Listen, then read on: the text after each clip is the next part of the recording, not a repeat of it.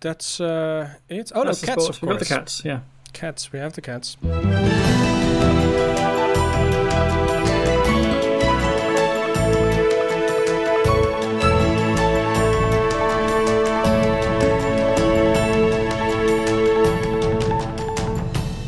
It's Friday, April 23rd, and this is the Dutch News Podcast, your weekly chance to catch up with what's been going on here in the Netherlands.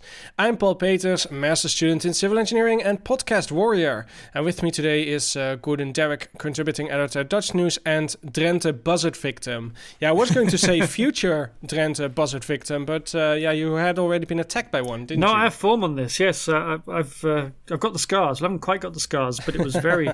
Yeah, there was a story in the Dagblad van Norden this week about buzzards attacking people in Emmen and advising people to go out, if they go out, to watch out for these buzzards because they nest up in the trees, and if you walk too close to their nesting area, they get very suspicious and aggressive, and they swoop down on you and sort of basically just dive bomb you and try to scare you off. Well, they do, because they're pretty big, frightening things. And I have experience of this.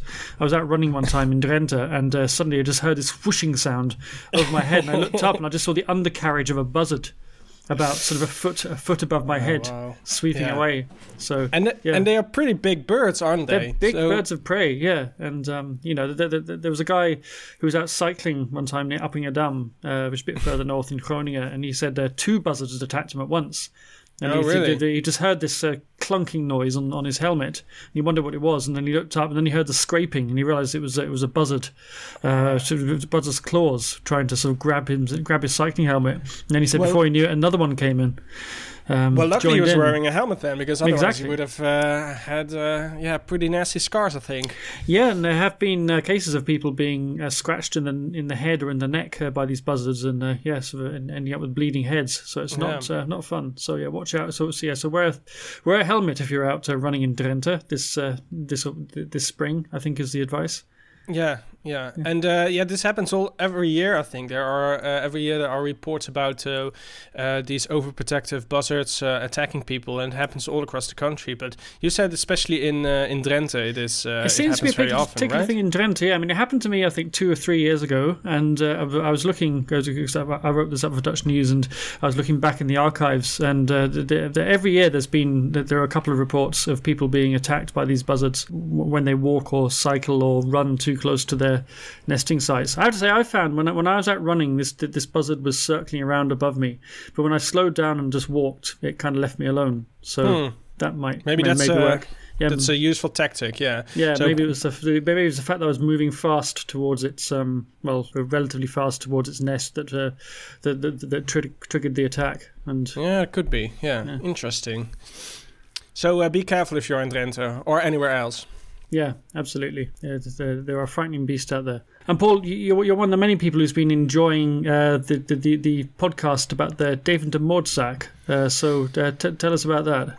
Yeah, it's becoming an enormous hit in the Netherlands. This podcast about a very, very famous murder case. I believe it was the early 2000s when a widow in Deventer was found dead in her home, and immediately it caused a lot of media attention, and the entire trial, and every time there was a new suspect, it was a big part of the news, and a lot of people know about it. But this podcast reveals that there is a very well-known name was behind the scenes of framing a guy for this murder who was actually innocent, who was the klusjesman, as he was known in the media, the one who how do you translate that in English? The handyman. The handyman, of course. The handyman of the widow, and Maurice de Hond, that's the guy we're talking about, the pollster.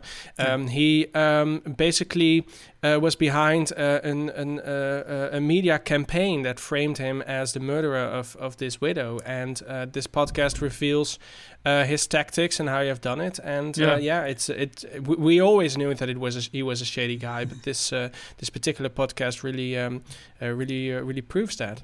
Yeah, and there's some astonishing details in this case. I mean, to kind of set the scene, the guy who was convicted was an accountant, wasn't it? And there was some very and the evidence against him was things like there'd been some strange financial dealings, like he'd paid her insurance money into his personal bank account. and he visited her on the day, and then they found some of his blood that matched his DNA on her collar. Yeah. And yet nevertheless, and he was convicted twice, I think. I mean, first of all, the first time they didn't have the DNA evidence. They used basically circumstantial evidence.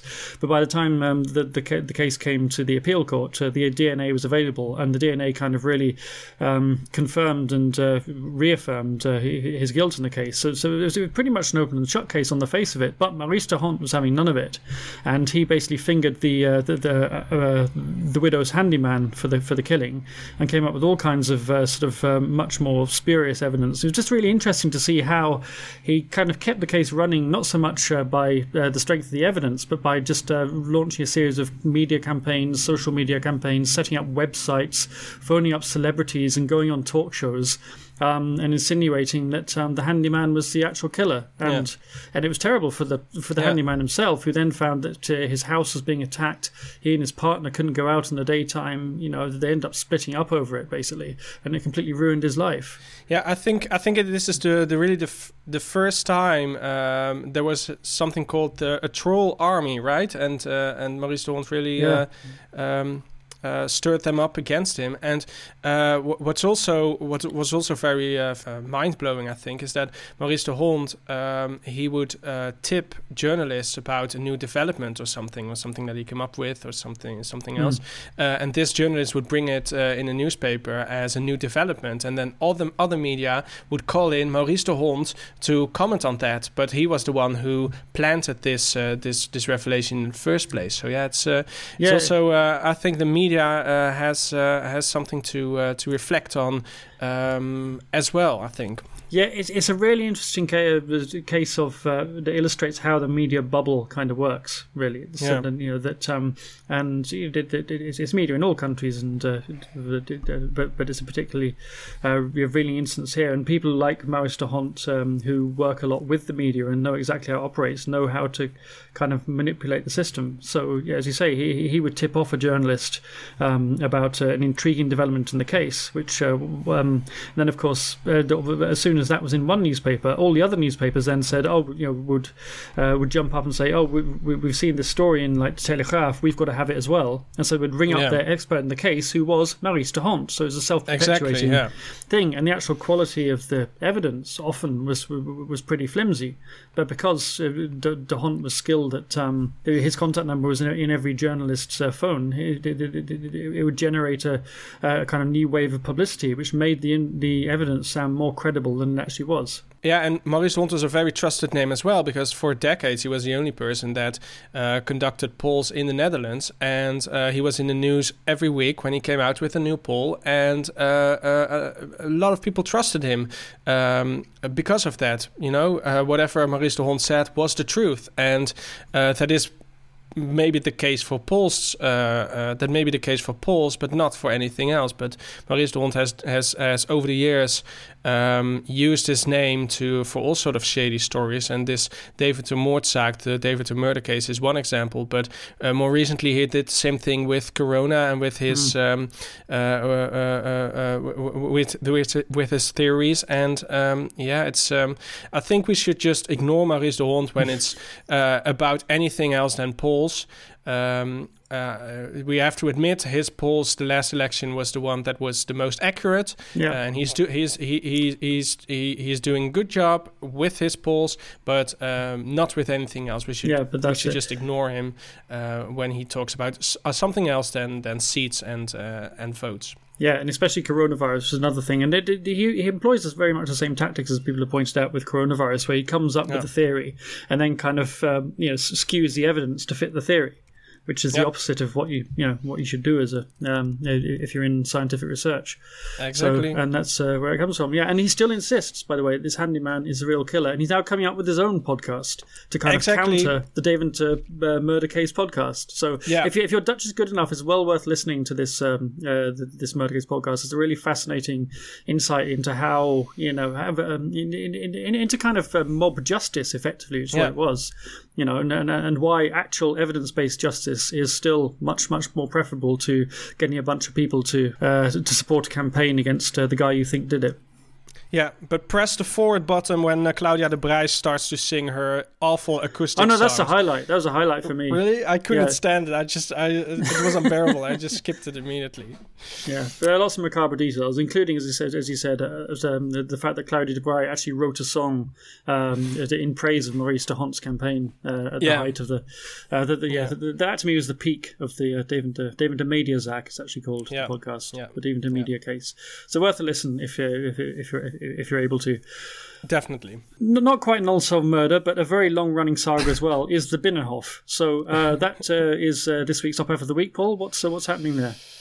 Yeah, indeed. It's been a long time since we have had an update on this ongoing Op-Hef saga, but finally there's a new episode in the Binnenhof verbouwingsdisaster.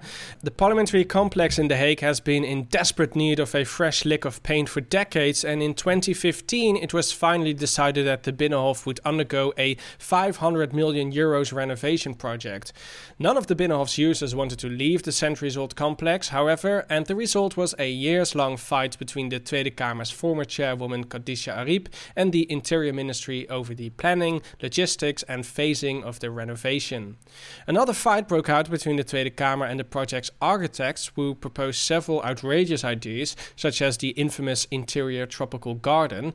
The architects were sacked for this, but not without a handsome payment, of course.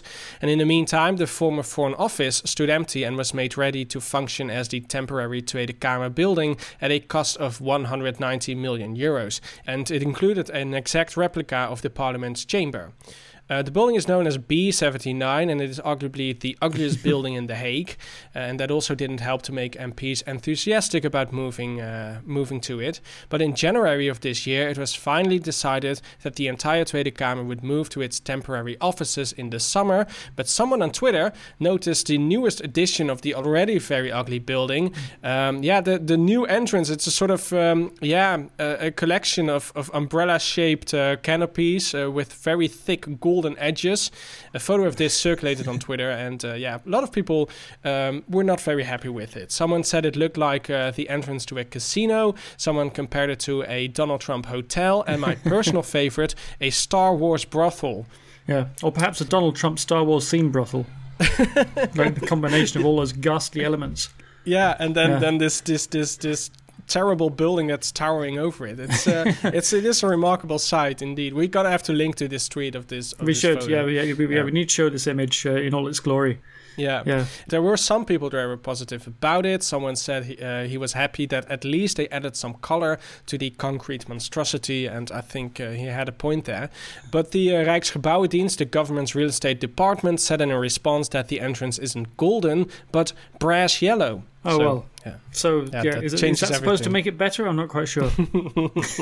No. Yeah, I think Donald Trump also uses brass instead of real gold, doesn't he? Yeah. I was going to say, it's all very well saying you're going to add some colour to a concrete monstrosity, but does it have to be this colour? That's the question. Yeah, exactly. Yeah. Of all the colours he could have picked, given that anything goes with concrete, and you had to go for like sort of Trumpian fake gold, basically what it is, isn't it? Yeah. I had a proposal as well, because it sort of reminds me of these sticker how to call that, these bands with information of a theater, who's playing in a theater. And my proposal is that they should just put a live transcript of what is said in the debate on this band, so that people can follow the debates while they are vomiting of the ugliness of the site they are looking at. Yeah, well, it'd be a good place just to post the daily coronavirus numbers, actually, given it's on a kind of slightly queasy, sick-making colour scheme already. Yeah, exactly. Yeah. Lots of possibilities, indeed. So, as you say, the kind of, if anything, I think the fact it looks like a building site is its kind of redeeming quality, really. I mean, the actual sort of sand and concrete around the base is probably the most attractive thing about the site right now. Yeah, and do you see this piece of art that they protected with? Yeah, and also these kind of sort of Star Trek style sliding doors they got at the entrance as well. Yeah, because everything about it is terrible. It's so weird. It's so weird. I feel sorry for the MPs that have to spend the next 15 years in this building, because that's probably how long it's going to take to renovate the entire Binnenhof. Yeah, also it's almost worse than being quarantined. This week, the corona numbers gave absolutely no reason to announce relaxations of the lockdown rules, so the cabinet did exactly that. The formation plunged into chaos yet again after revelations by RTL News about not one, not two, but 3 party leaders. A photographer in Lanteren was attacked with heavy machinery, and cats might be the only ones with a curfew in the near future. After a 4-month lockdown, the first tentative steps out of the pandemic were announced this week by the Dutch government. From next Tuesday, the curfew is being lifted. You'll no longer need to make an appointment to go to a shop, and bars and restaurants can open up between midday and 6 o'clock, so just too early to serve bitterballen. Which I think was the biggest outrage of the week, wasn't it? I was very outraged by this. I saw you very outraged, banned bitterballen. I mean, that's the foundation of his entire party. Eating bitterballen, he basically just cancelled Dutch culture, I think. Yeah, that did. I like the way that Rutte said that the idea was that people would just sit and drink coffee until 5 o'clock and then pour themselves one glass of wine and go home. Yeah. He obviously hasn't been to a bar for a long time. No, indeed. As previously announced, university and college students can go back to class 1 day a week, and the hope is that more rapid testing will allow more physical education. The number of mourners allowed at funerals will rise from 50 to 100, which could come in handy. And driving theory tests can start again. Prince Philip died just too late. He did. Prime Minister Mark Rutte said that the changes were responsible risks and depended on people sticking to the basic rules. Wash your hands, keep your distance, and take a test if you get flu-like symptoms.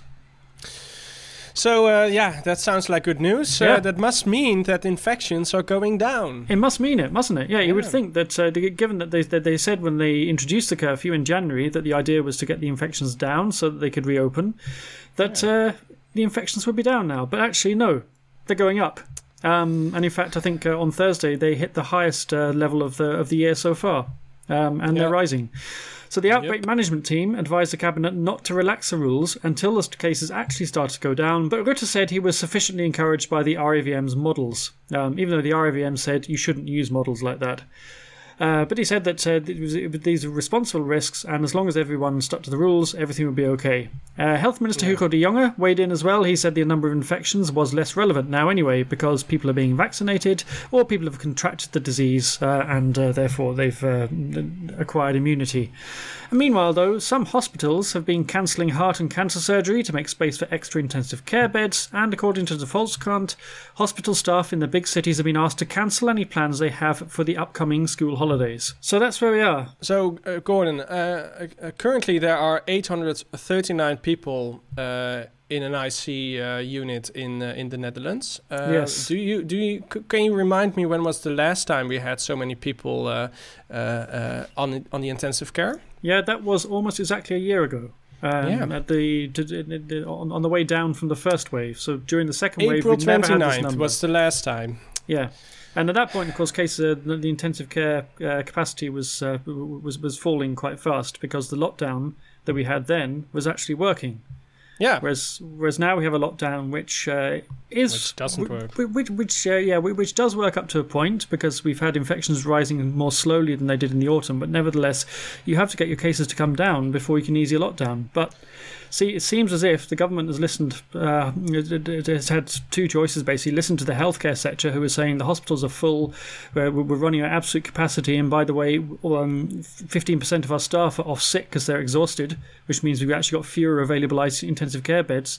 Or listen to the bars and the restaurant owners saying, please let us open up, and they've chosen the second option. Yeah, it's hard to follow the government's logic here, isn't it? Yeah, totally. It just seems to make absolutely no sense. I mean, on Thursday there were 9,600 cases.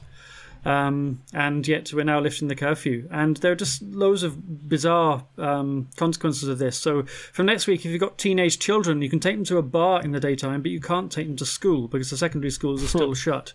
It just seems to make absolutely no sense. And there are a lot of loud voices out there saying that everyone's sick of the lockdown, we need to lift the restrictions, the economy is being destroyed, and that seems to weigh more.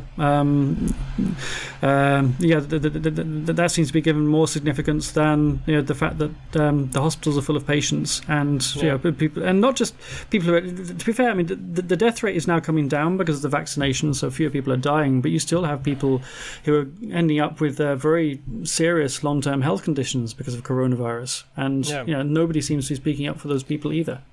Yeah, spending some time, or you're spending a long time on an IC, that's devastating for your health and for your long-term health, of course. Yeah, it takes a huge long time to recover, and some people, even some people who actually don't go to hospital end up quite seriously ill from long COVID. It's a well-known phenomenon. Yeah, but you mentioned the vaccines. There is better news on that front, isn't it? Yeah, there is definitely better news on vaccines. The government's pressing ahead with the Janssen vaccine. That's because the European Medicines Agency concluded this week there was a small risk of blood clots from the vaccine, but it was lower than for AstraZeneca. AstraZeneca, remember, is only being used now for the over 60s.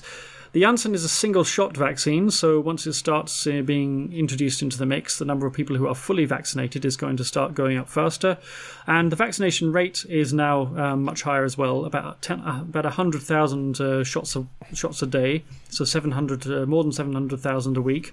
And with Janssen on the stream, and there's more deliveries of the Pfizer vaccine coming in as well, there is still a decent chance that Hugo de Jonge will meet his much-lauded target of offering everybody a first jab by sometime in the beginning of July.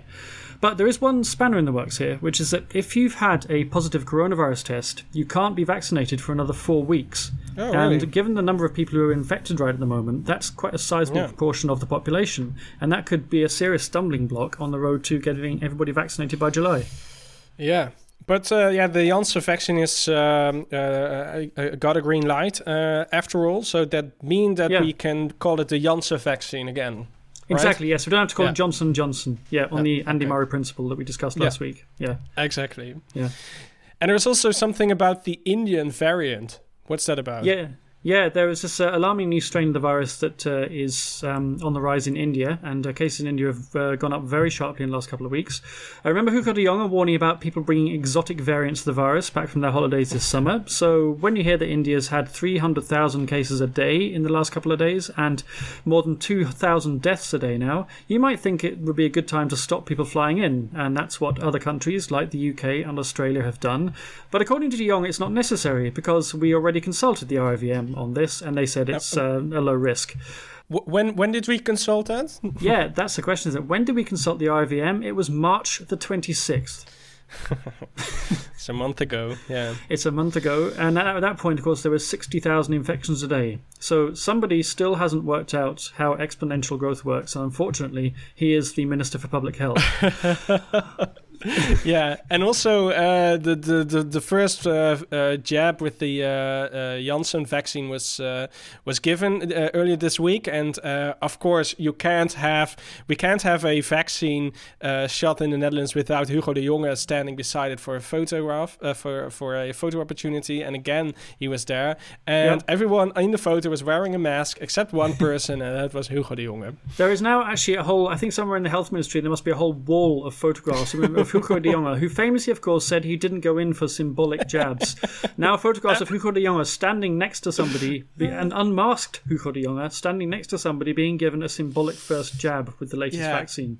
Yeah. You could actually play. I think we should release a quartet set of Hugo de Jonge photographs of him standing next to people receiving vaccines. That's a very good idea. Yeah, I think it could be a Christmas bestseller this year. Definitely. Yeah. Anyway, de Jonge said he would look at the Indian issue again, whether or not to ban flights, if the World Health Organization decides that the Indian variant is more dangerous than we thought. But I think when 2,000 people are dying a day, maybe it would be good. This might be a good moment to take a cautious approach.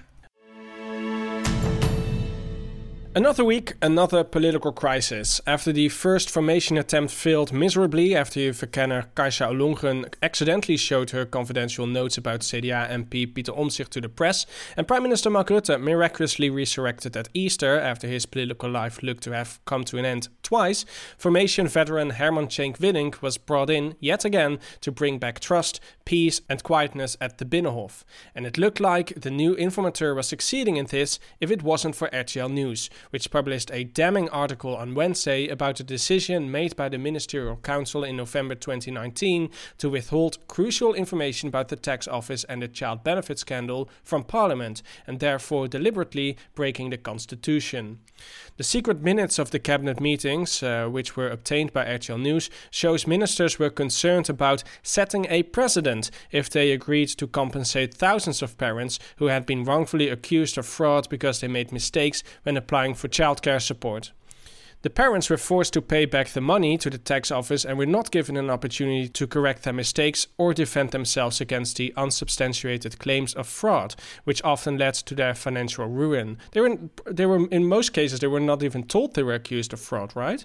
Yeah, they were just told they had to pay back the money, and they weren't given a reason. And it was only when a lawyer got involved and started asking questions and demanding to know why they suddenly had these enormous tax demands, repayment demands, that they started to. That the Belasting Dienst very reluctantly said, told them that they were suspected of fraud, or that I think there was a ruling that said that anyone who owed €3,000 or more was labelled as fraudulent or deliberate debt. That's a standing policy of the tax office, indeed. But when you have childcare support, when you know about the costs of out-of-school childcare, you can get up to €3,000 in a couple of weeks. Yeah, so automatically, whenever there was something wrong with the application, they were automatically labeled as fraudsters, and that also meant that they were not given the right to correct themselves or even get informed of why they had to pay back their money. So it was exactly. They couldn't correct themselves. They couldn't appeal against the decision. They also couldn't pay the money back in installments. They had to pay it back in one go, or otherwise the debt just mounted up. And if you know how the system of fines and the cumulative fines and debts works in this country, you get hit with with basically punitive interest if you don't pay back your debts promptly. And people were ruined. They had to sell their houses, their relationships broke down, they were left with crippling debt. Yeah, so a perfect storm if the wave was made entirely out of shit. Yes. And the vessel as well, by the way. But the entire cabinet resigned in January over the scandal after a parliamentary investigative commission concluded that the families had suffered an unparalleled wrong. And I still think that is a little bit of an understatement. Yes.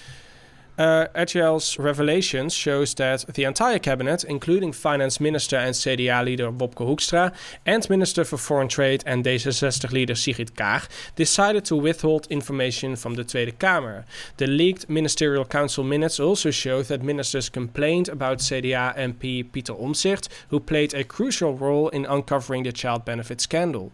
The ministers complained his campaign on behalf of the families was overzealous and unfair, and Wopke Hoekstra said at one point that we tried to make Omtzigt see reason. The Ministerial Council is held every Friday at the Binnenhof in the Trevenzaal. The agenda is top secret and its minutes usually remain under lock and key for 25 years. So that there is a leak of the cabinet's minutes is really quite unprecedented. Yeah, and of course there is now several MPs are demanding that the minutes should be published of this cabinet meeting. Right. Yeah, almost all the entire opposition is demanding that now, indeed. And they also want an emergency debate before the May recess, which starts on Friday. Yeah. But this is blocked by the former coalition parties who remain to have a majority in the Tweede Kamer. The cabinet is given a chance to give their account of what happened in a letter to Parliament. And only after that a debate will be held. SP MP Renske Leijten pointed out that Rutte had said in the debate about the cabinet's resignation that he agreed with all the conclusions of the investigative committee, apart from the one about information being withheld for political reasons. So yeah, that turns out to be a lie. And also PVV leader Wilders said he demands new elections.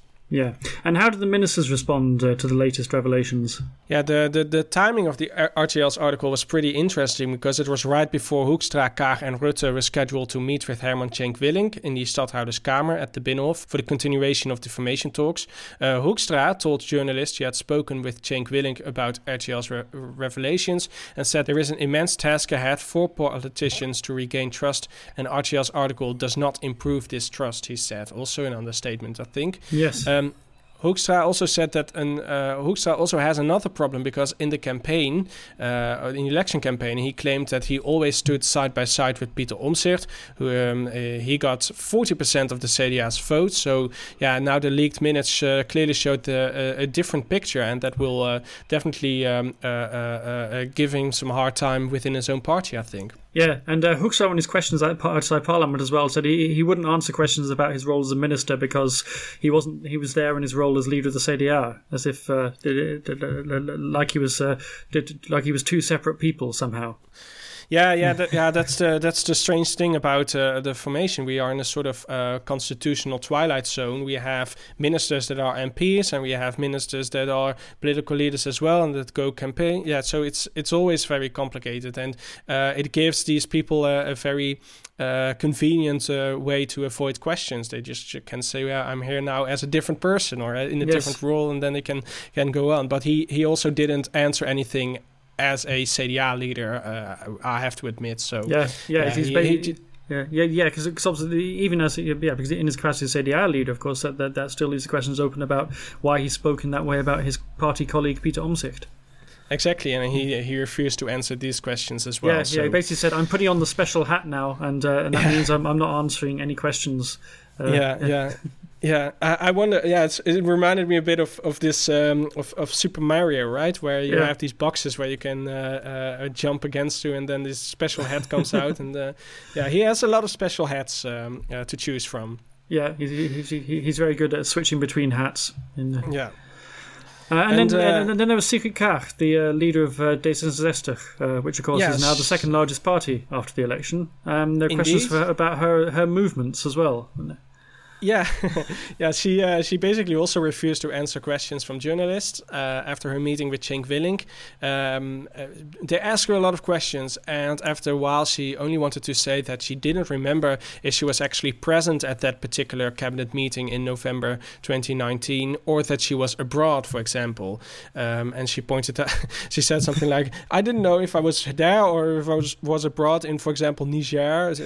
Do you have that problem a lot, Paul? I mean, when people say to you, where were you last Thursday? You say, you know what? I can't remember if I was at home in my house or if I was in Niger. Could be either. Yeah, could be anywhere. Yeah, she just wanted to point out that she is Mrs. Worldwide, I think.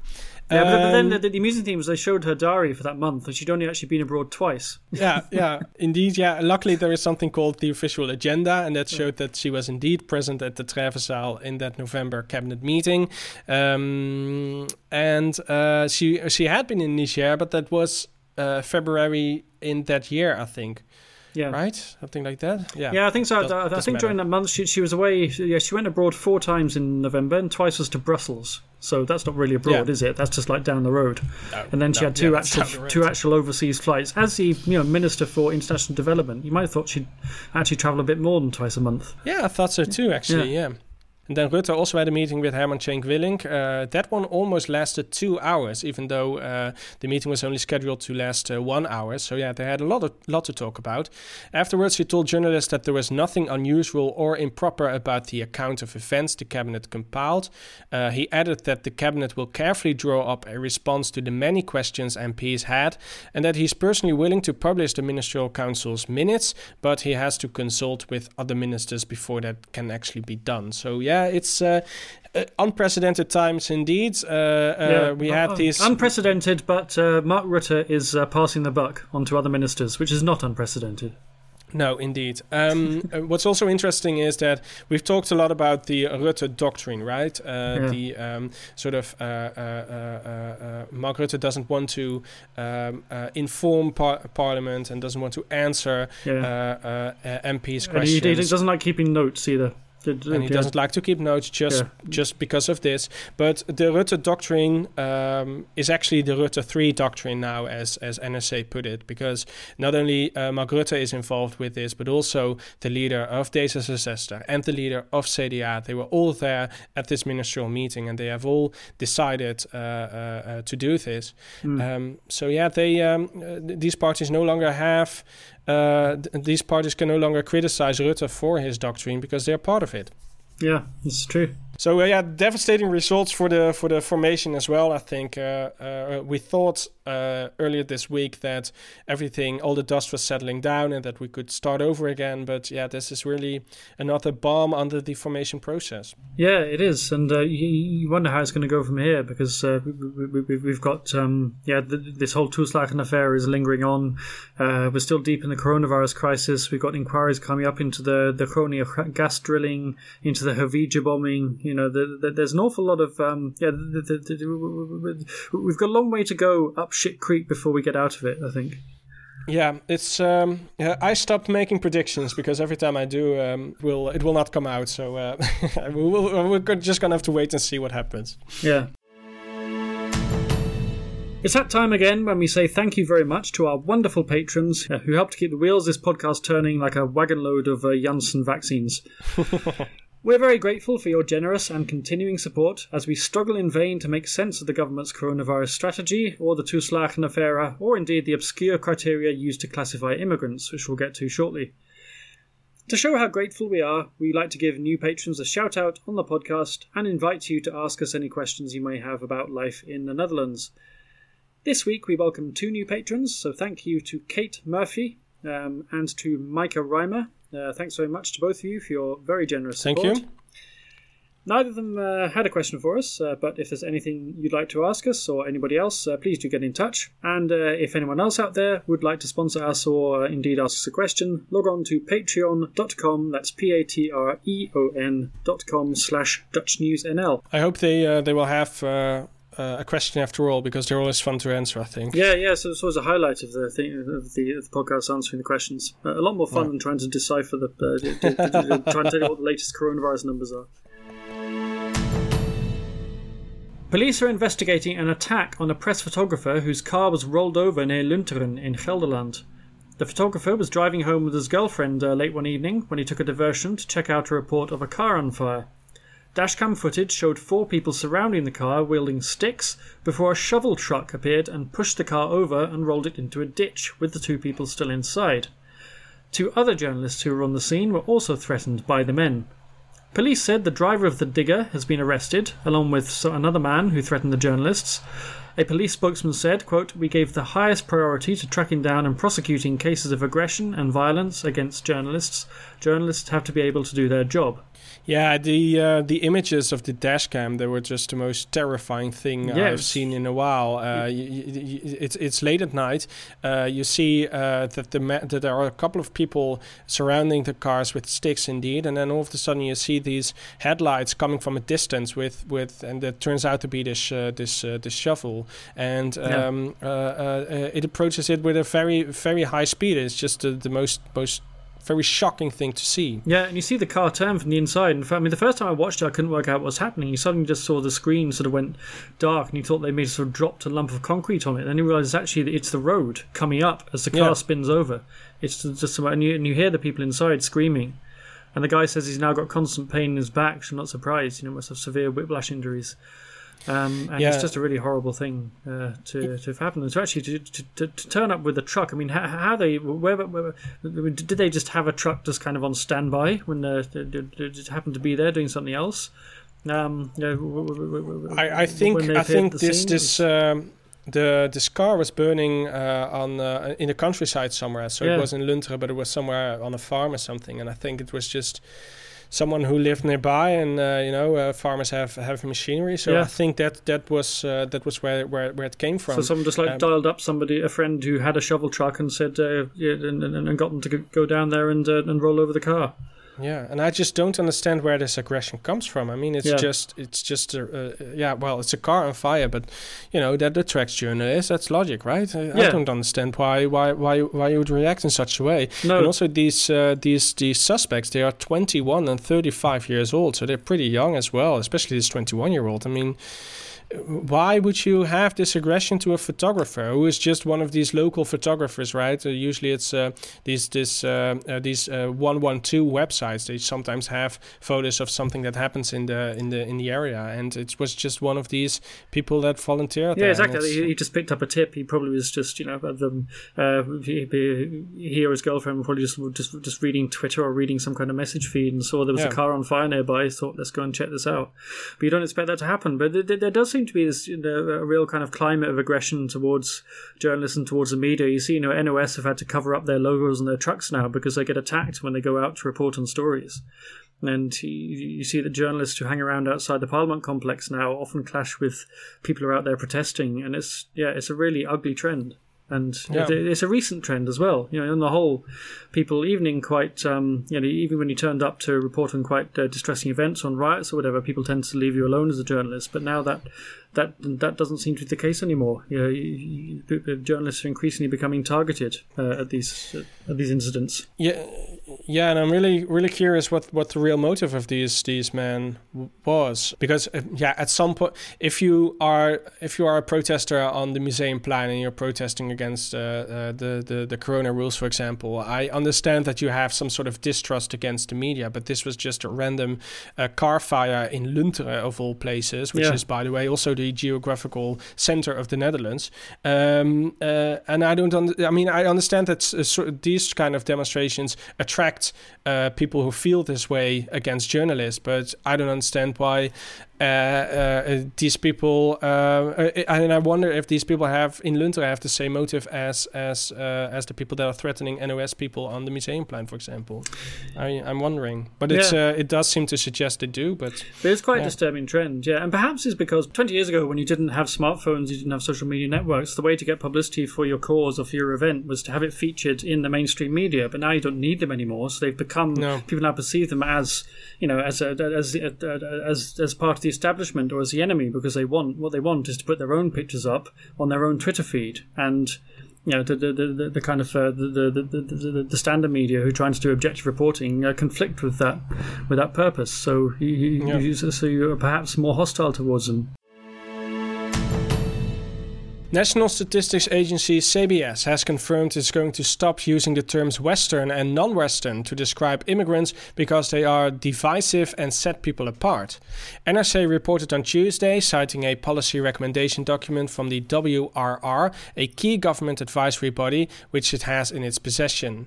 The document says government agencies should no longer make the distinction because it lacks scientific grounds and has negative associations.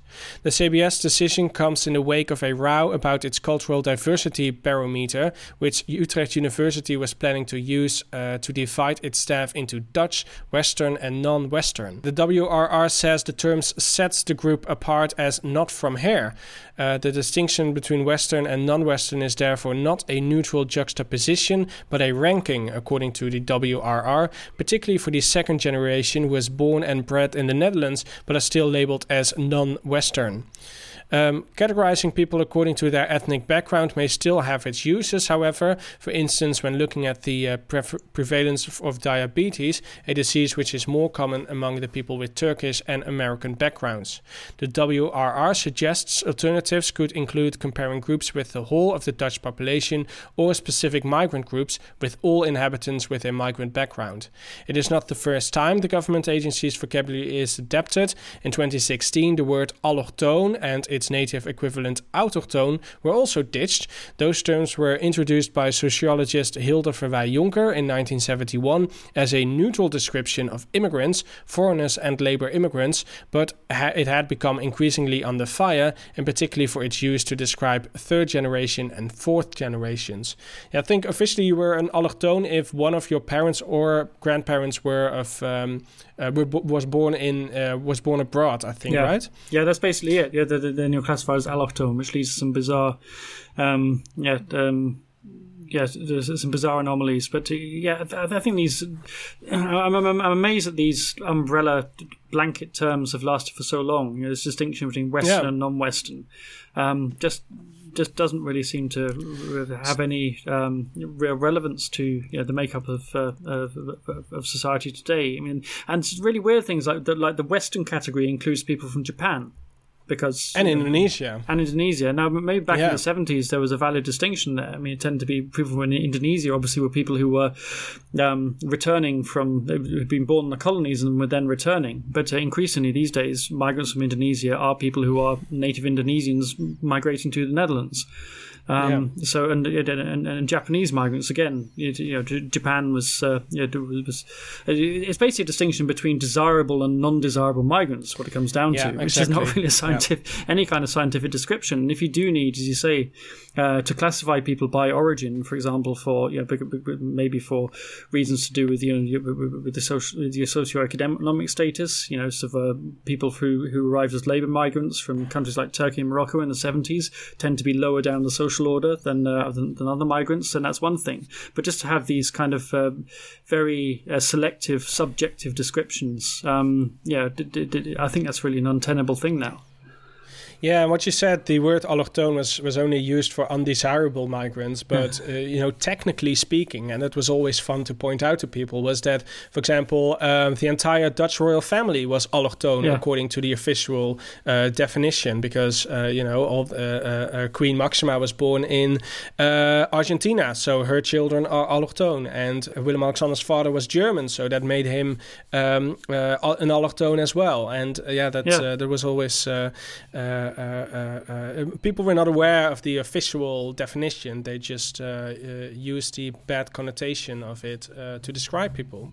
Yeah, and it sort of encourages kind of fixation on breaking down things like the crime statistics into allochtone and autochtone. And inevitably, if you have this kind of catch-all term, allochtone, which includes all the migrants in the country, or from one specific, particularly if you talk about non-Western allochtone, then you get a very skewed picture. Of obviously people again, migrants, especially first generation migrants from certain countries tend to be lower down the social scale, and therefore tend to feature more strongly not just in crime statistics but also in things like poor health outcomes. I think this it's not really about. And also, people said it was a political decision, as if creating these terms in the first place was not a political decision, when clearly it was. And it's just really, of course, a political decision, but it's reflecting the politics and the demographics of the society that you have today, rather than what things looked like in 1970. Some sports news. Ajax won the KNVB Cup at the weekend. They beat Vitesse Arnhem 2-1, and if everything goes to plan, they'll wrap up their 35th Eredivisie title this weekend. They snatched victory in the cup final with a goal in injury time by David Neres, and now, assuming they've won their game in hand on Thursday evening against Utrecht, they'll just need to beat AZ Alkmaar in Amsterdam on Sunday to claim the league title. 7,500 fans will be in the stadium to cheer them on as one of the government's coronavirus field lab experiments. So, another thing, so coronavirus will be cheering with them as well, I think. Yeah, exactly. Yeah. The clubs offered the tickets free to season ticket holders as a gesture of thanks, and that includes, interestingly, season ticket holders who asked for a refund because they haven't been able to go to any games this season. They felt like it would be unfair to exclude them. Okay, yeah. Something that everybody was talking about today, but I missed everything about it, so I don't know what it's about, but there was something about the European Super League, right? Yeah, the European Super League. This is an idea that was raised by 12 of the richest clubs in Europe and lasted about as long as the Dutch cabinet formation. Because at the start of the week, the 12 clubs unveiled their dastardly plan to steal European football, basically, and to hive off a Super League of, they said, 15 elite clubs. They said 3 clubs will be joining them shortly afterwards, although it looks like there won't be now. And then they would add 5 clubs to the league that qualified through national competitions.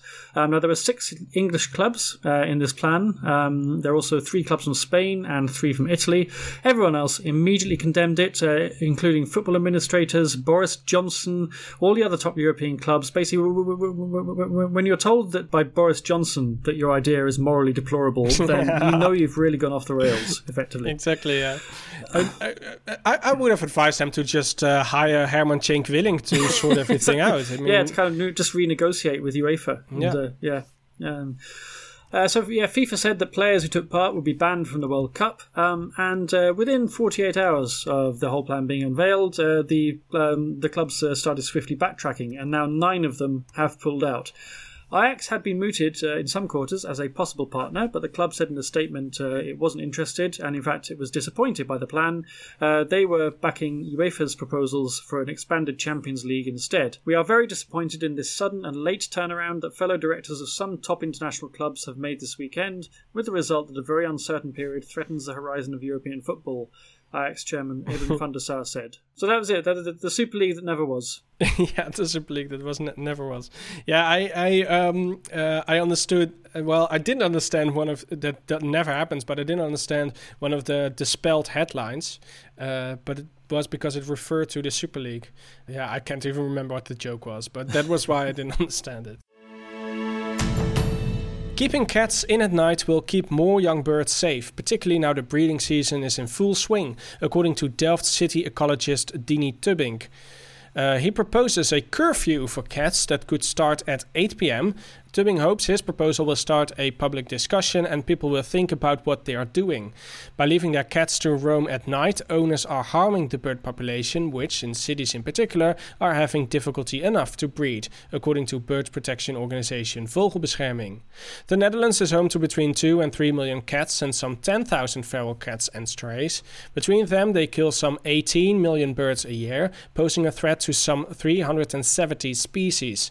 It wouldn't be a curfew in the sense of checks and fines, but it is important that people realize that cats go after birds and many other small animals, such as rabbits, mice, and bats. I just love the whole idea that the boas would go out fining cats for being out after 8 o'clock.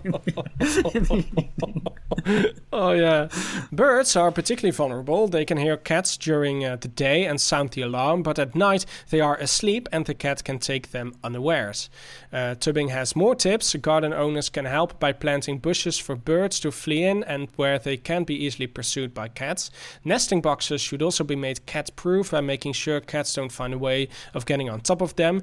Tubbing's curfew is not the only attempt to curb killer cats. A paper by Tilburg University environmental law professors Arie Trouwborst and Hans Somsen in the Journal of Environmental Law argued that under the European Bird and Habitat Directives, countries have a legal obligation to protect wildlife, so allowing cats to roam and kill is illegal. So far, neither the Dutch government nor the European Commission has taken action on the subject. Yeah, so curfews for cats. When the curfew is lifted for everybody else, cats will still be obliged to stay indoors. Yeah, poor cats. Poor cats. Yeah, I mean, the obvious solution to this seems to be just if you own a cat, keep it indoors at all times, right? I mean... Yeah, well, yeah. I don't own a cat, so I don't know if that... in an urban environment. Yeah, I don't have a cat, so I don't know if that works. Yeah, you can make it a house cat, right? You make it a house cat, yeah, exactly. I mean, there's nothing... Yeah, if it's not... Yeah, if it's not in the habit of going outside at night, then it won't. So that seems to make sense. But again, I don't know. I don't own a cat. I don't know how it works. Yeah, I'm Dini Tubbing. He lives in Delft. I will just ring him up and see what he has to say. See what he's got to say about that proposal. Yeah, but I'm not quite sure how it. I mean, even if you had like an 8 p.m. curfew for cats, I mean, most cat owners don't know where their cats are for days on end sometimes. So I'm not quite sure how you could expect the owners to take responsibility for that.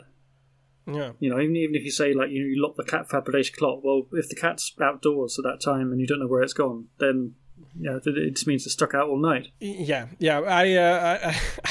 I don't have anything to add to this. I don't know how it works. No. There's some great responses to this story though as well. Really? From people who I think are just upset with the idea of curfew and sort of transferred all their frustrations onto cats. And somebody who memorably responded and said, "Oh, so what are we going to do next? Are we going to microchip them?"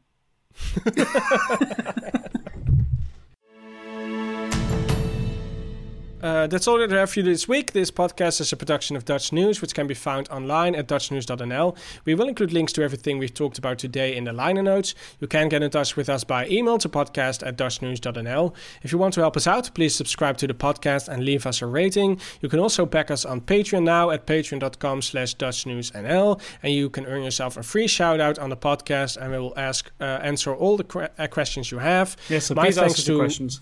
Please ask us questions.